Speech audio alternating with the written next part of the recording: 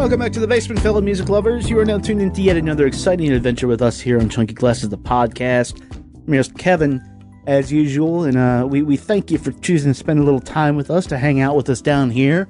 And in one of our ways of thanking you is hopefully making a really good podcast for you this week. So, kicking it off on Monday here, talking about an album that is pretty much most excellent. I don't think that's a spoiler because I think it was expected. Talking about Hiss Golden Messenger's Heart Like a Levee. Hiss Golden Messenger is MC Taylor out of North Carolina. He's friends with people like Phil Cook and Amelia Meath, and he was on the Merge Records. And his last album was excellent, Lateness of Dancers. And so we're going to talk about Heart Like a Levee, and see how that stacks up in his catalog. We're also going to be talking about the Columbia Tape and Record House here. Some fun facts about that. If you don't know what I'm talking about, then it means you're probably young. That's okay, because I think we're going to break it down for you. But the short version is, used to be this tape club. You send in a penny, and you get 12 records. And what they expected was that you would then buy those, 4 records that you needed to get over the next year or two and fulfill your obligation. Well, they gave these out to people who were like 10, 11, 12. You didn't have to be of age. You didn't have to even prove you were an actual person. So I think you can guess what happened next. This is actually, in a weird sort of way, sort of a proto-Napster, and so we're going to talk about that.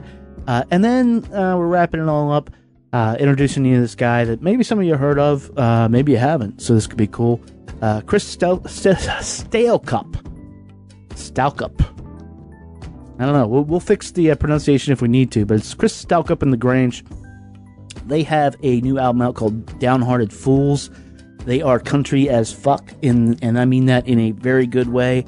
If you're thinking about like Sturgill Simpson, stuff like that, more in the modern country. They're also fairly literate and southern songwriters in the vein of Drive-By Truckers and Patterson Hood, especially. There's a song off this that could have been on Southern Rock Opera, I believe. So going to be playing a little track off that. So that's your podcast. And if you guys are ready and comfortable and have your beverage, we are as well. So let's get going. This is episode number 225 of Chunky Glasses, the podcast, where we're reviewing the new album from Hiss Golden Messenger, Heart Like a Levee. Okay. It happens here, and it finishes here. 2 men enter, 1 man leaves. Merely a 2-word review just said, shit sandwich. I will roll the record up and ask me. That right there is a logical fallacy.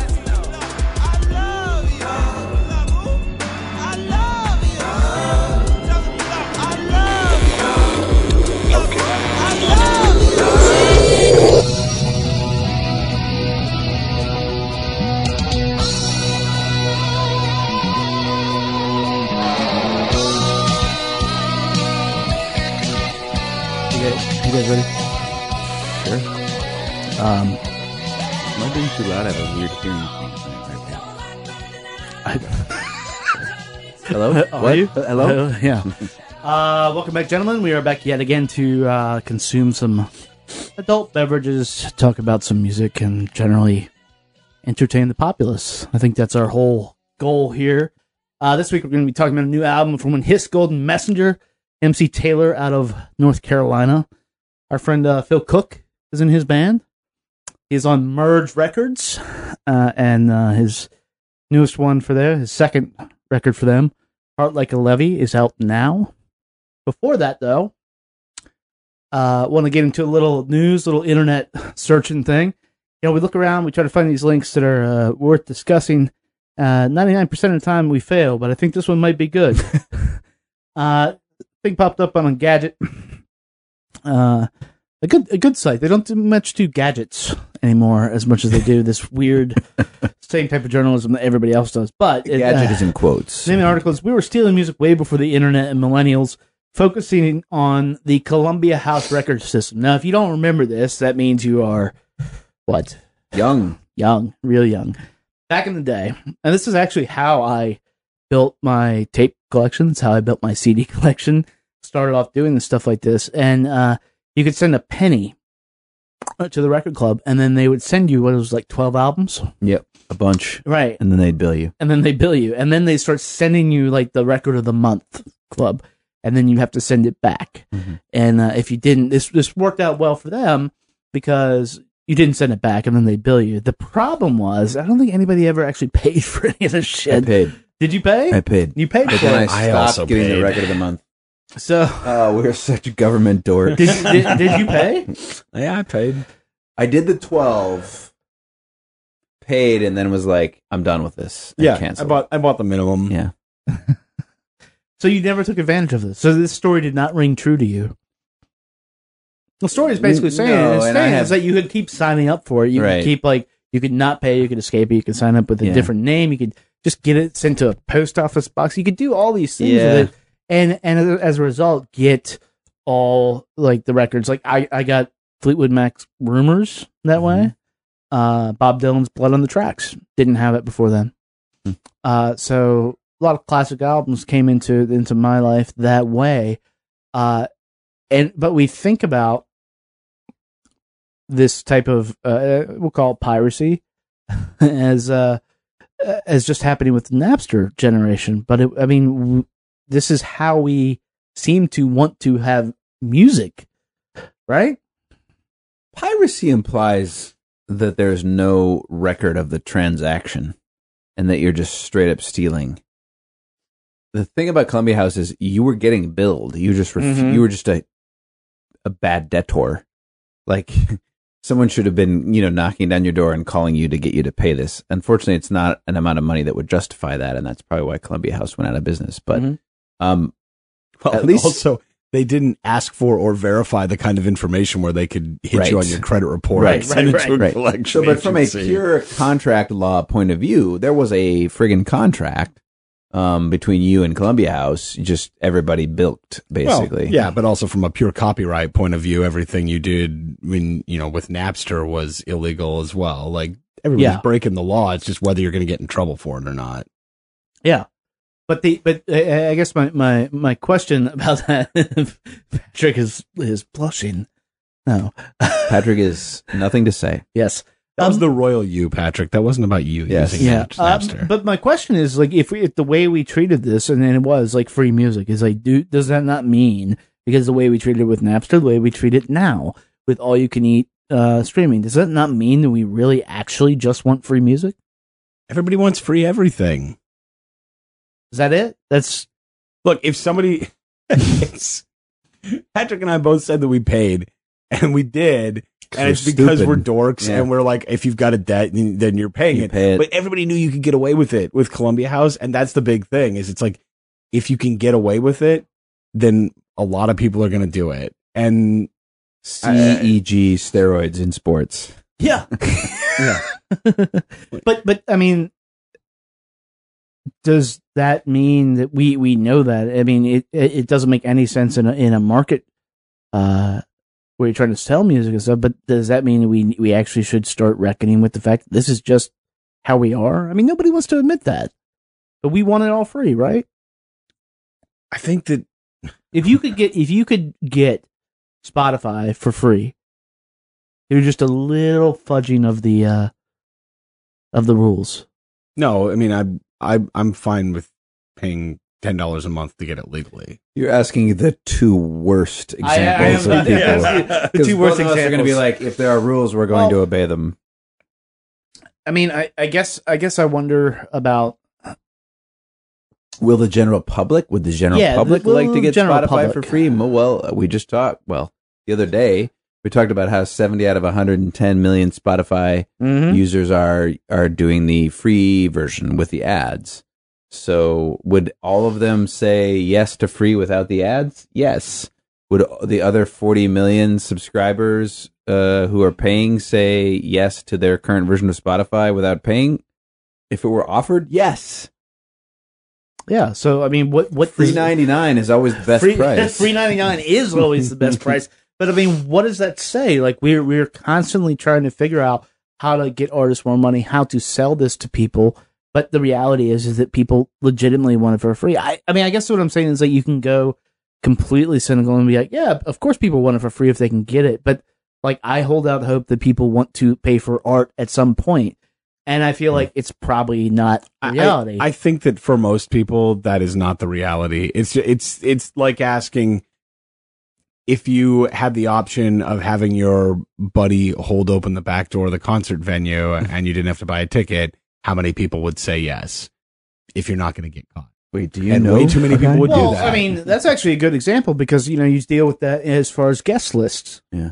Especially like on a local level. Like we're in DC, we have a rather tight-knit scene but if you are a band playing and you have a guest list and you always put your friends on it and your friends are coming out to see you, like that is the dumb, and your friends are kind of assholes for doing that.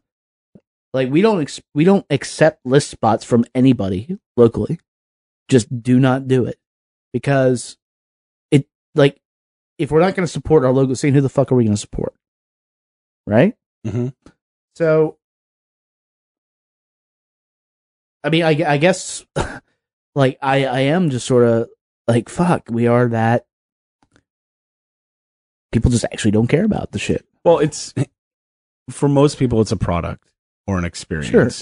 And if somebody offers you a beer for free or a soda for free or a sandwich for free, then you're going to take it. And I think that's how most people view music, view movies, things like that.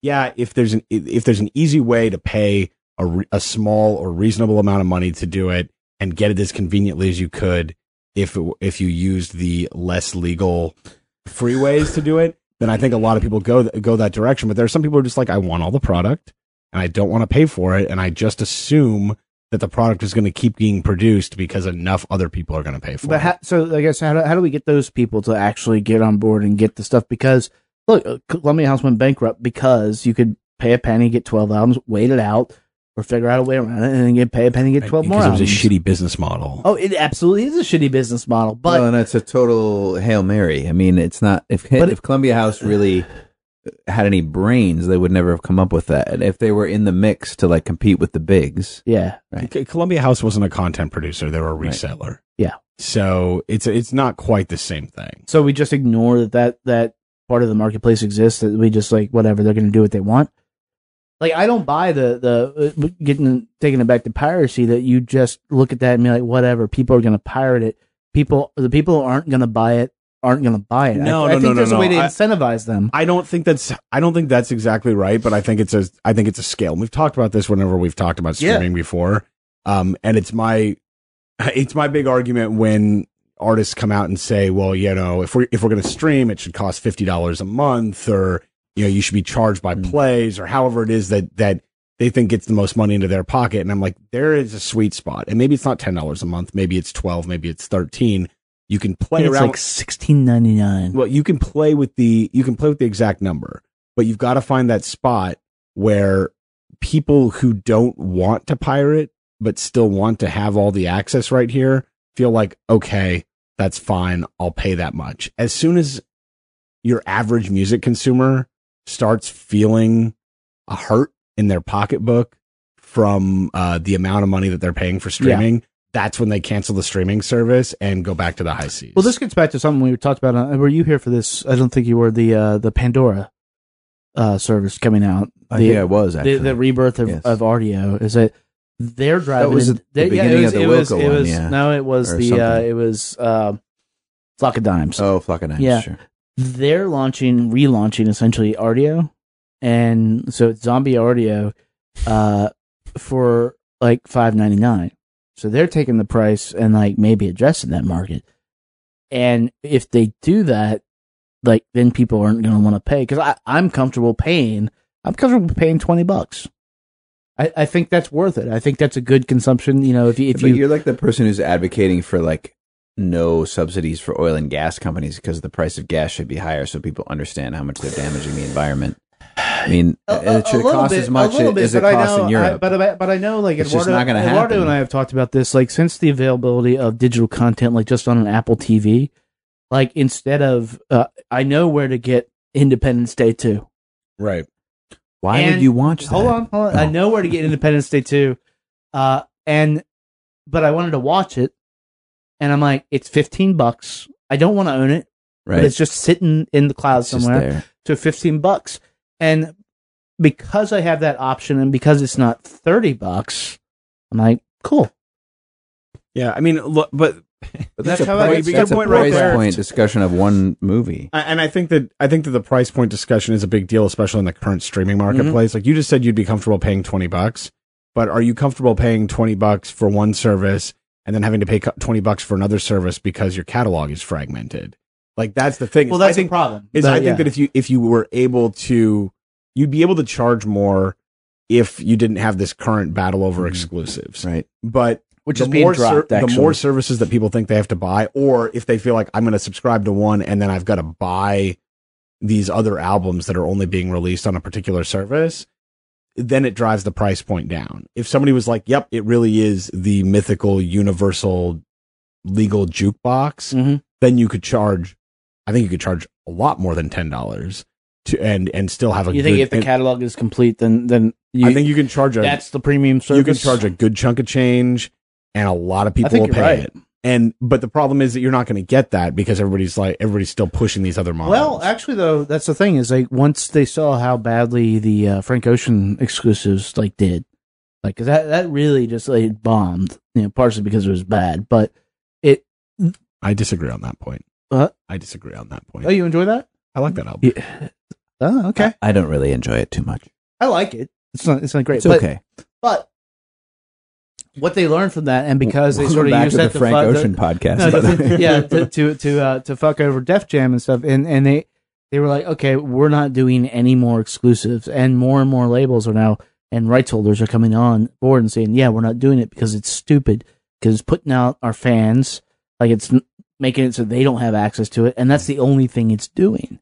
So if these go away, maybe we can look at Apple Music getting the whole shebang, Oh, God. Google Music getting the whole shebang, or everybody getting the whole shebang. which would be great. And then I think you can start looking at maybe charging more. But if you're still thinking that you've got to buy separate albums and it's not really a complete service, it's we always go to this analogy, but it's like you look at video services. There's a maximum amount you can charge for streaming video services because you can't say, look, get Netflix and you don't need anything else. It's like, no, if you want to see everything, you're going to have Amazon, you got to have Hulu, you got to have HBO Go, you got to have Netflix. I tried to watch the Flash season premiere, and they're fighting with Hulu. So I have to get the CW app, which is free for now. Are they really fighting with Hulu? Yeah. All CW that was shows one are of the off. main reasons Is to that have where Hulu. Chad Michael Murray plays the Flash because it's on CW? Oh, never I mind. don't know. Sorry. Excellent show, but yeah, it's this fragmentation thing. Yeah, you're right. But I mean, we do see it more in the video space for sure. You mean But that's cap? because there's original content production. You But- see more of what in the video space? The fragmentation. Exactly, the fragmentation. yeah, I mean, there's like a CBS app Oh now. yeah, right. I think I was recommending to you guys Yeah. that series Brain Dead. Yeah. One of the best shows I've seen in the past 10 years. It's fucking amazing. The only place you can watch it, I don't think you can watch it on demand. You have to subscribe to a CBS The app. only place that you're going to be able to watch the new Star Trek series is on the CBS app. Are you serious? Yep, I'm serious. See, that's But you're going to be able to buy it. Like that's the no, thing. that's the thing. You can't. Yeah, you you can't. can. You can't. Well, eventually you can't buy. You'll be able. You just like wait. I couldn't buy Brain Dead, and You just wait and you buy and I it. wanted to though. I was just like, I'll gladly pay you for this. I don't want to pay you a monthly subscription for this. Right, because you don't need to see every episode of Kevin Can Wait as well. And you're not Luke Cage. I mean, let's be clear. Yeah. Well, and Netflix, and maybe that is Kevin maybe Can Wait, by the way, based on Kevin. yes. Your story. Also, the show Kevin Hill starring Taye Diggs. Nice. There's some good casting there. Caused me some problems trying to get the domain name. You have though. similar abs and shoulders. Yeah, we definitely do. And we're both Taye. sort of bald. Yeah. He's more bald than me. How about that? Exactly. Yeah. I went down the Kevin Hill hole. So I think let's walk it back. So Yeah. there aren't 10 or 12 music streaming services that are competing right now in a major way. Like it's not like Hulu versus Netflix versus all these other things in the music scene. But that's also a result of how we consume music. You don't like the thing with a TV series is it's sometimes 22 hours of television for season 1 or whatever. Right. And you've got to like really, that's a big commitment of time and you've got to be really into it. So an album is usually 30 to 60 minutes long, depending. And so if you just want one of those, that's weird. I think maybe the best example of what's still frustrating me, and maybe this will drive things forward, is the fact that I can't get Prince on Spotify. Right. Like, it's kind of making me nuts. But that's one of the rare artists that actually does matter. In fact, I think that's the only artist that even matter. Now, we've talked about this before, in that if you are a Prince fan that matters to you, you probably have all the albums. Well, not necessarily. I mean, I have a lot of them. I don't have all of them, but... Yeah, but you're not going to listen to the Gold Experience, and you Right. probably shouldn't. And, Well, but it's also that even if you've got the albums, it's a pain in the ass to be like, I gotta charge I'm my going to switch iPod. I'm going to switch from Spotify back to the albums that I Well, own. I'll I tell can't make ya. a I can't put it on a playlist. mix. I'll tell you. Yeah. And I want to try to wrap this up soon so we can talk about the album. But this is how, this is why I owe Patrick a bottle of bourbon, because this is how Apple Music won me over. Because back in the day, they started Match. Match was a shitty service. It just didn't work. Like, it wasn't streaming. You could like download it to your phone where you were, but it didn't stream it. Now they have got Apple Music working so that if it's something in my library they do not have, it streams. And that is the only service that does that. And that is key because I have all the Prince albums in my iTunes collection and I have them on my phone. And so, it's that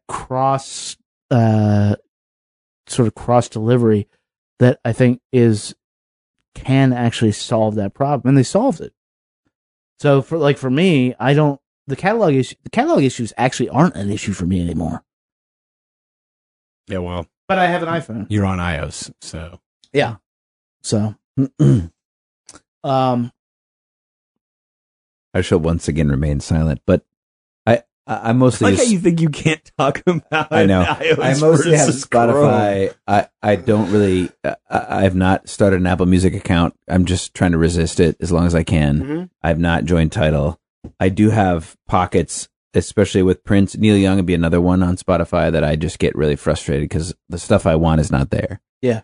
And those would be, for me, the two major ones. The Last I did Waltz buy isn't the there. stupid Beyonce album, and Last Waltz is where? The Last Waltz isn't on Spotify. yeah, Well, but I own it's not that. on any streaming. I own that on DVD, so Toss it into a mix.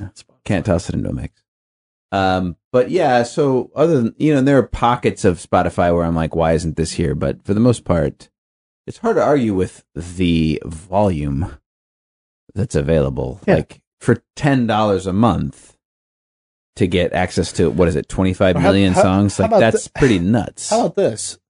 Can you imagine if I told you when you were 12 that for $10 a month no. you would get access to 25 million songs? Your head would have. I'm going to propose this, blown up your body. and I'm going to move on. It's like when we're talking about catalogs, and you're trying to decide which one you want to subscribe to, which one this. How about this? If it's not in your service, go out and buy the fucking record. Well, there's that. That too. work? Yeah. Paul, that work? You should go out and buy the record anyway if you I really don't love the know. artist.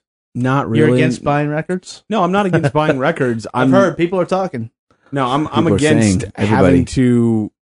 having to switch. Sad. I like to be able to go through one app. Yeah, and that's the biggest thing. that's actually the thing. Well, it's a conversation you and I have had a couple times. If Spotify gets bought by somebody and gets melded into something else, and I have to go rebuild hundreds of playlists Huge that issue. I've come up with over the last 5 years, Huge first world I'm issue, gonna but just huge issue. unplug and start listening to CDs. Now, welcome to the RDO problem Yeah. for those of us. Right. who God, that were- was horrible, man. It was the worst. It was, but at any rate, the link's going to be in the show notes. Take a look at it. And you know what? In the comments, share your stories of Columbia House abuse. How about that? Those of you that did not pay. How many pennies did you waste getting? All right. So you mentioned, before you go, you mentioned 2 or 3 of the albums that you got that sort of Yeah, changed your life a little bit. The one that I got in my Columbia House, there were many, but the one that I got that sort of changed my life was the John Coltrane Reprise years, the 3-disc set. Mhm. I got that through Columbia House, and it got me through. I probably would not have graduated college without that CD. If I told you I got Boston's Third Stage, would that all make sense now? Sort of. All right, let's talk about some His Golden Messenger.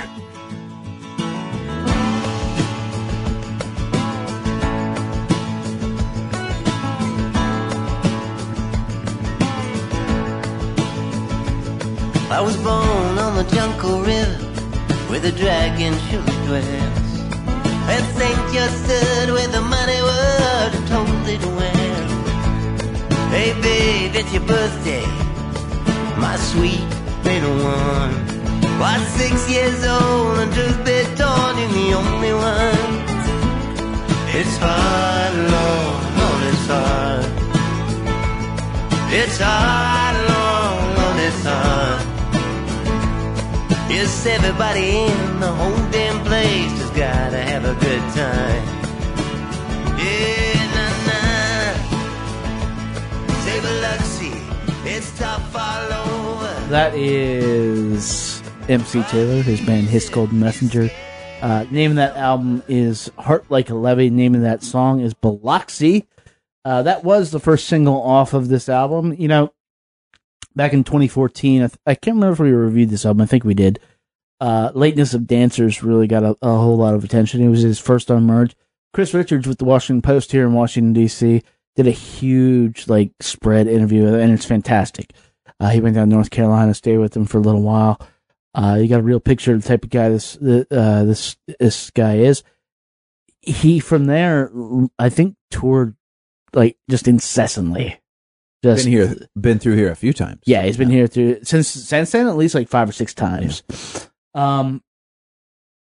When I finally actually got to see him was the Landmark Festival, and it was one of the best shows that I saw there. It was, we've mentioned our friend Phil Cook is in the band. Patrick is saying "fuck yeah, Phil Cook," and it's this what you just heard, but it's this weird mix of southern rock, southern folk rock with soul that is almost there's not a lot that really sounds like him. This guy comes from a punk background. He's from California, actually, Paul, and discovered by moving to North Carolina. All of a sudden, it's hey, maybe I can make this folk music. And he's made good on it. He's made 6 or 7 albums, and now he's hitting the big time. This is certainly his biggest record to date. He sounds more like Dylan on this than ever before. There's more instrumentation. Sounds on this. A lot like Ryan Adams. So a lot like Ryan Adams. Mid-period, the good Ryan Adams. And he's doing it all for you.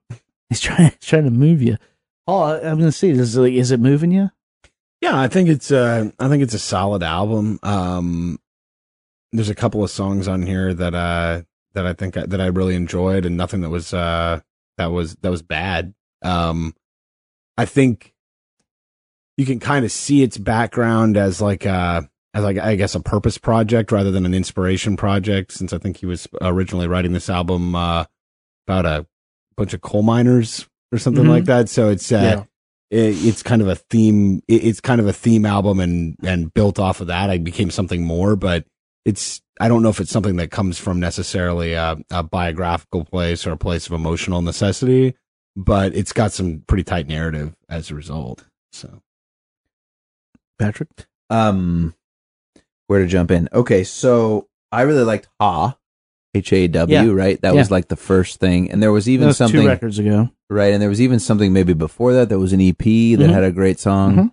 The first His Golden Messenger that I latched onto was a single track, and I latched on hard, and I have never felt like an album lived up to what I wanted His Golden Messenger to be, because as you probably were thinking when you thought I was going to be on this podcast, this is right in Patrick's wheelhouse, because it's pretty Americana. I love Stax. I love all that stuff, and he's trying to hit on a lot of those things.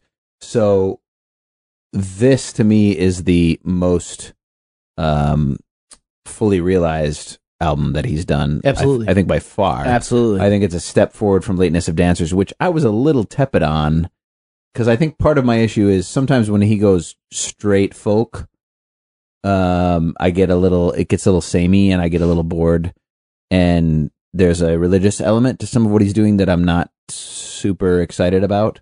Although I think on this, when he brings it into gospel, it totally works. So I think there's more of a Stax element. There's more of a getting back to this sort of big southern rock sound that incorporates some of bluegrass, some of soul, some of gospel, some of funk. There's some funk sort of tracks on here. I think the playing on here is really great. I think the recording sounds as warm as anything I've heard this year. It's just a really nice album overall, and I think that track you just played, it almost sounds like "I Still Love You, New York" by Ryan Adams very much. But I think there are that's a great opener on this, but I think he goes in a lot of, if you really listen, he goes in some different directions. He does. That are not forecast by that song, which I think is why this works better than some of his other stuff. And I mean, it's weird because I enjoyed Late Night Dancers immensely, but I enjoyed it much like we recently talked about Norah Jones, and much like it was sort of like a comfort food album. And you're just like, okay, this is great. But I know people who went crazy over it. I do as well. And it's I didn't latch onto it at the time. I did when I saw him live. I got it. And that said, I don't think he put what the band actually is on record for Late Night Dancers. As good a record as that is, and as good a background music as that is. With this still, I find myself, and this is just my expectation alone, like, I want some of these songs to be epic, and they never get there, and I don't know why I want them to be epic. There's some really great moments and all this stuff. That song, Biloxi, is what we can now call a serviceable His Golden Messenger tune, right? You get to the next one. The next song is almost a mission statement for the band. Like, tell her I'm just dancing. The line, you can't choose your blues, but you might as well own them. And, that's what that is a nice piece of writing. That's a nice piece of writing. And that's what he's all about. That is like, a lot of this album was written because, as a man of faith, you mentioned the religion coming into it, but that's who he is. And, he has a family, down in North Carolina. He has to reconcile, going out on tour and leaving his family and reconcile those responsibilities. And that line, is basically just claiming that and saying, this is what we're about here.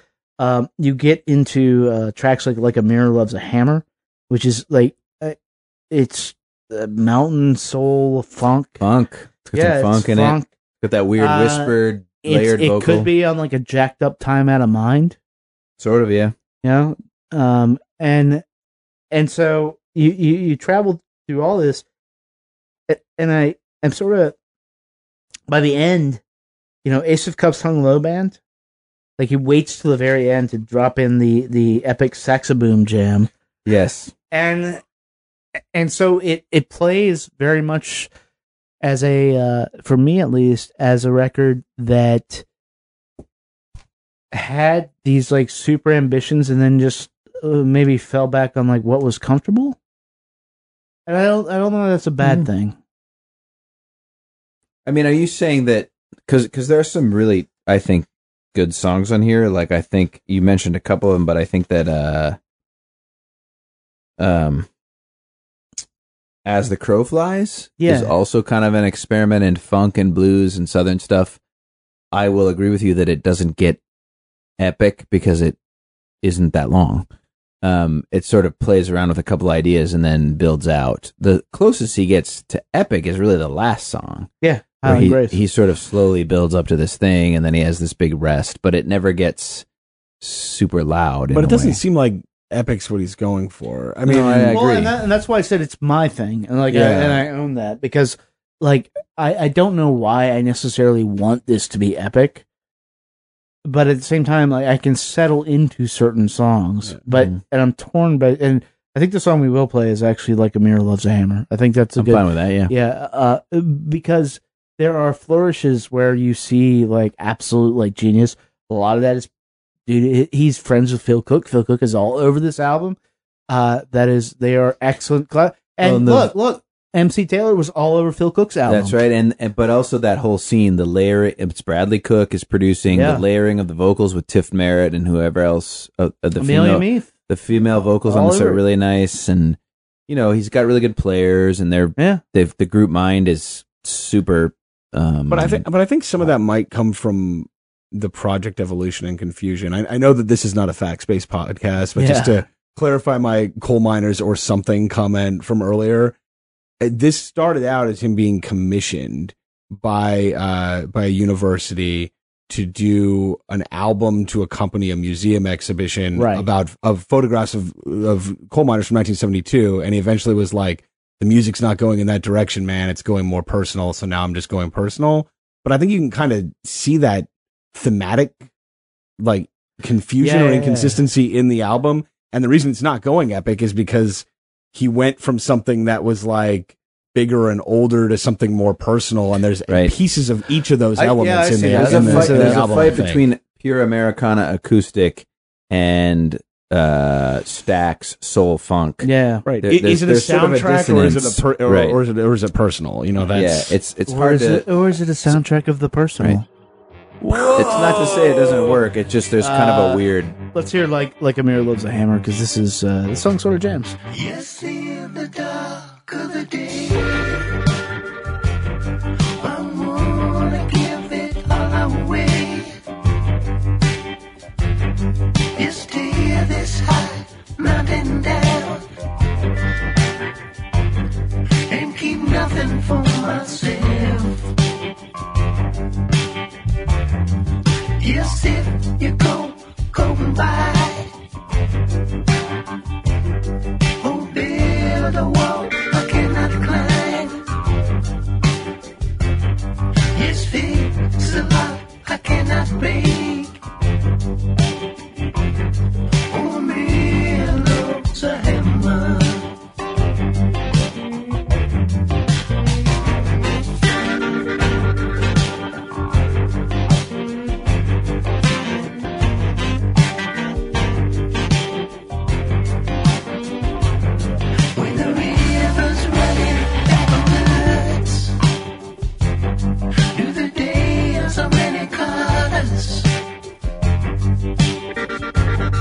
They call us to keep moving. Yes, babe, I can feel it. I'm watching your dark legs, oh, flashing like some battlefield. We should have drowned in that Atlanta rain. Yes, babe, I can't stand it.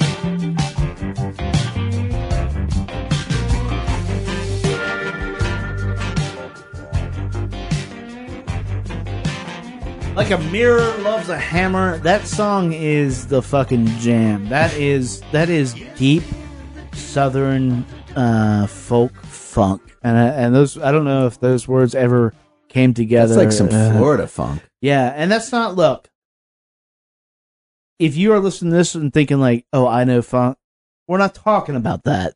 Like, this is very specific. So don't be like, yeah, I'm getting down. Like, this is not honoring the Parliament Funkadelic tradition of funk. This is swamp funk. Yeah. It's not quite New Orleans. You were just in New Orleans, Paul. Mm-hmm. It's not quite that, but it is pulling on that tradition. And that all comes from, I think, his collaborators that we mentioned.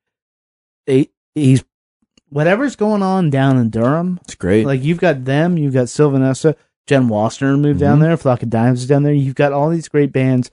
Good scene, yeah, and they're all feeding off this energy, and the best work is coming up from there, like, now. And in hearing that again, like, I think that might be the best track on the album.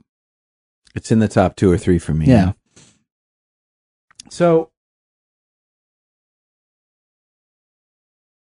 I guess the only real thing left to discuss is, like, what is this gonna mean for Mike and his Golden Messenger and this, like, is this what's gonna, like, crack it all open? Is he now gonna be, like, the star that people think he should be, Patrick? I think part of the problem is how we listen to music, so probably not.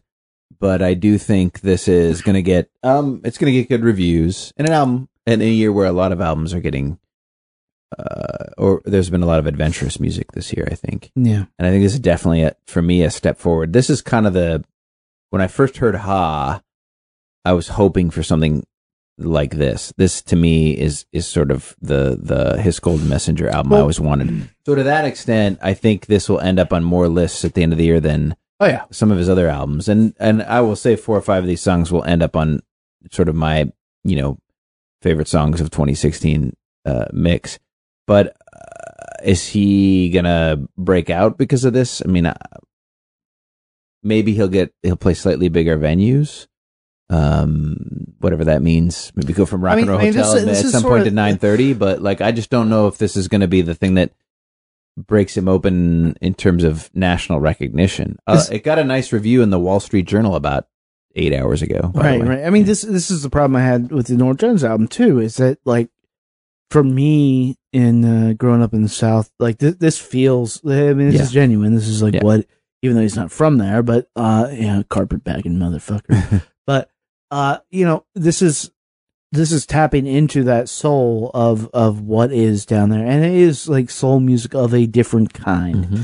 I don't necessarily subscribe to your Stax assessment. I mean, I hear it a little, but like horns don't equal Stax. No, I agree. I just mean it's heading in that direction, which I like. And I guess it's in this weird space where, again, people aren't really making music like what he's doing, and these albums sit in their own. They're not dedicated Southern rock. They're not folk. They're not. Sometimes they're not great. They're sort of wandering lyrically at times. But there's too many songs that are an acoustic guitar and vocals and and I don't see this being a big breakout for him. I think it's critic bait. And I think he already was critic bait, so he didn't have to win over that particular demographic. That was actually my resistance to him in the first place. It was Chris's. We talked about Chris's story. I'm like, why is Chris writing about this person that like he put out like one album that anybody heard? But that's the thing, is I don't think this pushes that envelope anymore. There's nothing. I don't hear a song here, and maybe I'm wrong. I hope I'm wrong, because I always want people to be able to make money and break through when they're showing some talent.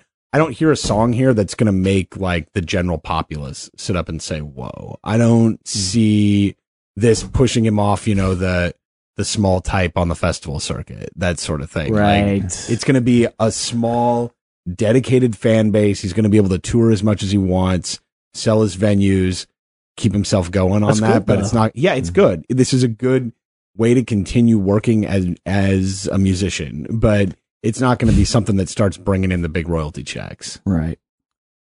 Paul, the A&R man, says, I don't hear a single That's true. I mean, yeah. So Paul, let's start with you this time. What are you going to do with this? It's a stream. Yeah? Yeah. Have you played it for the lady? Does she like it? Does she not? I have not, but have you played it for the baby? How about that? Well, it's the same thing at this point. Yeah. This isn't really Lisa's type of music. Mm-hmm. How about your mom, your dad, your brother, your sister, anyone at work? Have you played it? No. At work, I use headphones, and my parents are out in California. So I'm just Patrick. I'm right in that middle part between a hard stream and a buy. I think I'm probably going to say buy, because I will say that with each listen, I've become more enamored with 4 or 5 of the songs on here, and I do really. I was not as a quote unquote critic, someone who had gravitated towards the last 2 or 3 HGM efforts, and this to me is more what I wanted from him, and I'm pretty excited about it. And I think that there's not a lot of people making records like this other than him and Phil and a few others and I really dig it. So I'm probably a buy. I think this will sneak up on me the more I listen to it. I think it's just really well done, and some of the lyrics are, he probably gets a lot of Dylan comparisons, or he did, and I think that some of the lyrics are pretty strong. I don't know if I would call him Dylan-esque, but I'm the same. I'm gonna buy it, and for the exact reasons that you were just saying. I mean, is in rotation. I'm like, this is what I wanted. Yeah. Like, I can put on Lateness of Dancers, and I'm like, this is okay, but it's not grabbing me. This Frequent Points grabs me, and Let's plug That's the enough. show, maybe. oh, we will. November 17th, Yeah. Rock and Roll Hotel. His Golden Messenger, the opener is one Phil Phil Cook, Cook. as far as we know. Yeah, Be there or be square. pretty much, pretty much. Hopefully, they'll actually be down here talking. to Oh, us, that'd be so- great. And that's yeah. a really nice venue for them. Just right size. I think. Yeah, it's good.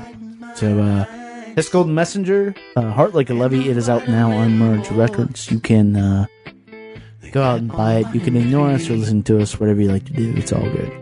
Yes, I built a wall. Now I cannot get over.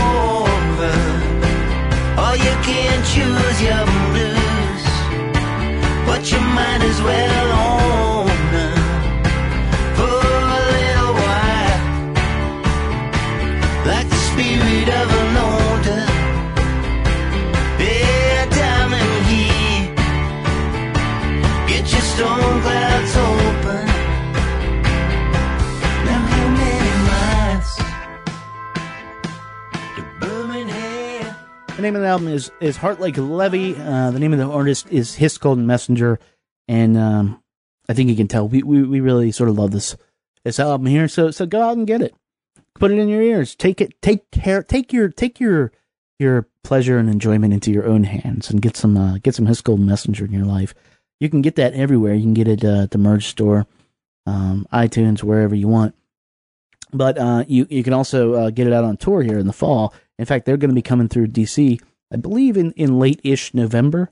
He's going to be coming through with Phil Cook in the band and Phil Cook opening for him. So it's just going to be what they refer to in the biz as an awesome night of music. And I highly recommend that you get your tickets and meet us down there, because I think our whole crew will be down there. It's the type of thing that we like to do. So we're almost at the end here, but before we get out of this podcast on this fine Monday here, I want to talk about when Chris Stalk up on the Grange. Now, you may have heard of him. I have not, so this is new to me. This is a sort of an alt country, a country Americana artist out of Atlanta, from down south. His debut solo record, Dixie Electric Company, came out a couple years ago. Got a little heat on it. He's back with his band and Downhearted Fools. I mentioned the Drive-By Truckers in the intro, and the on this track, Pete and Clyde, the similarities are sort of uncanny, which makes sense because it's been, I don't know, 15, 20 years since the Drive-By Truckers sort of reintroduced that type of stuff into the lexicon. And so now we're seeing sort of the fruits, the second generation, maybe the third, come up. So the track we're going to play for you right now is Get You Off My Mind. So this is that track, Get You Off My Mind, from Chris Stalk up in the Grange. Hope you like it.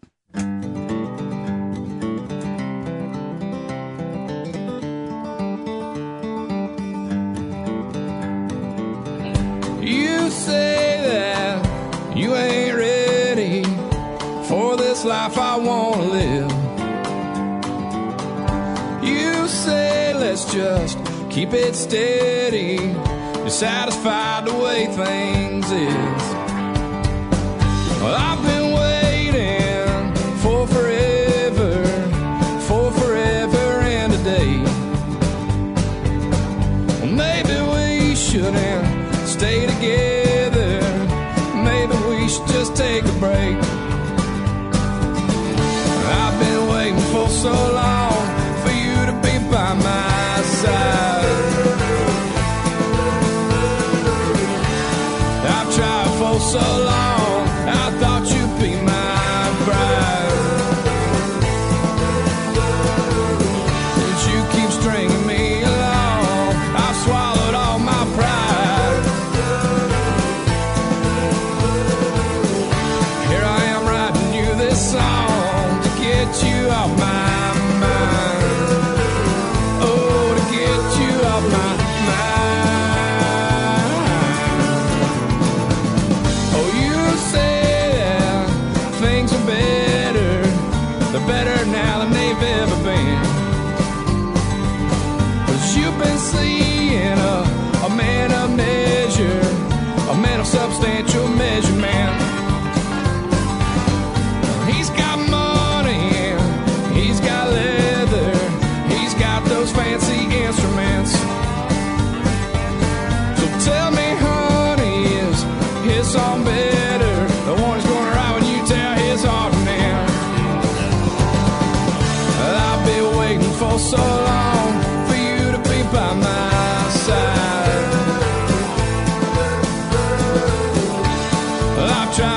damn long. I thought you'd be my bride.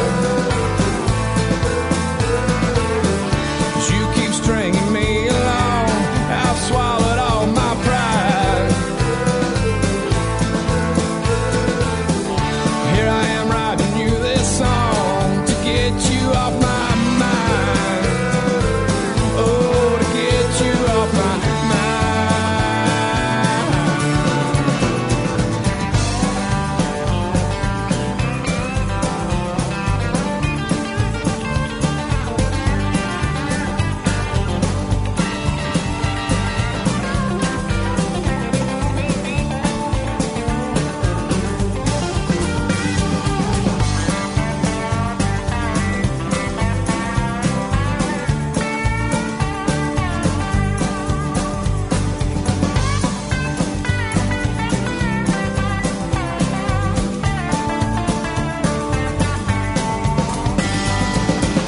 I've been waiting for so long for you to be by my side.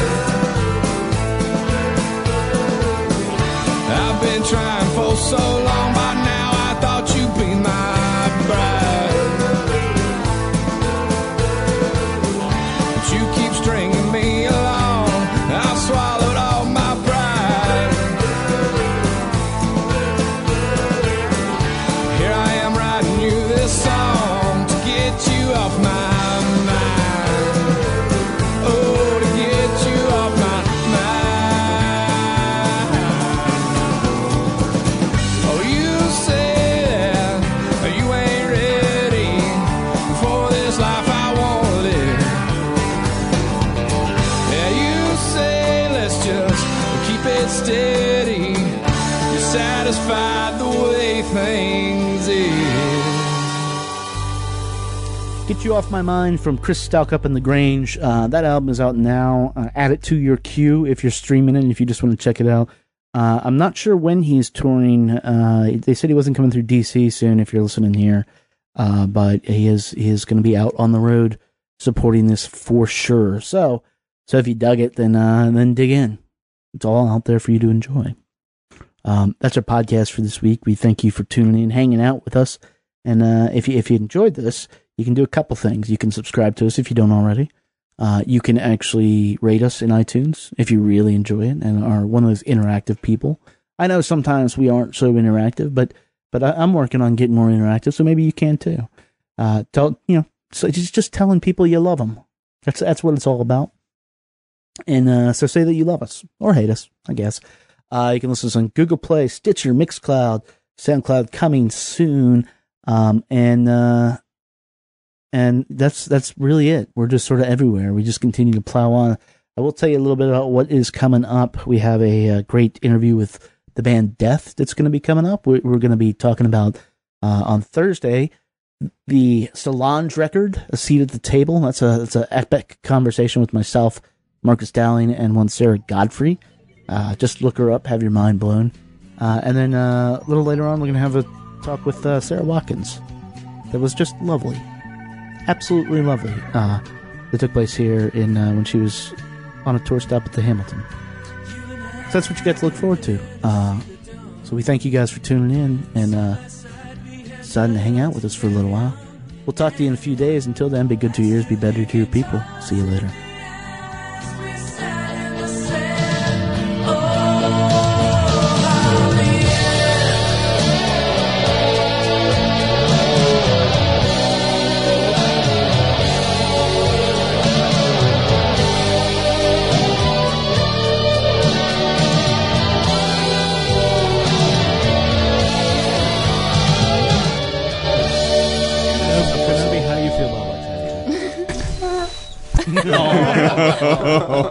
Kenobi.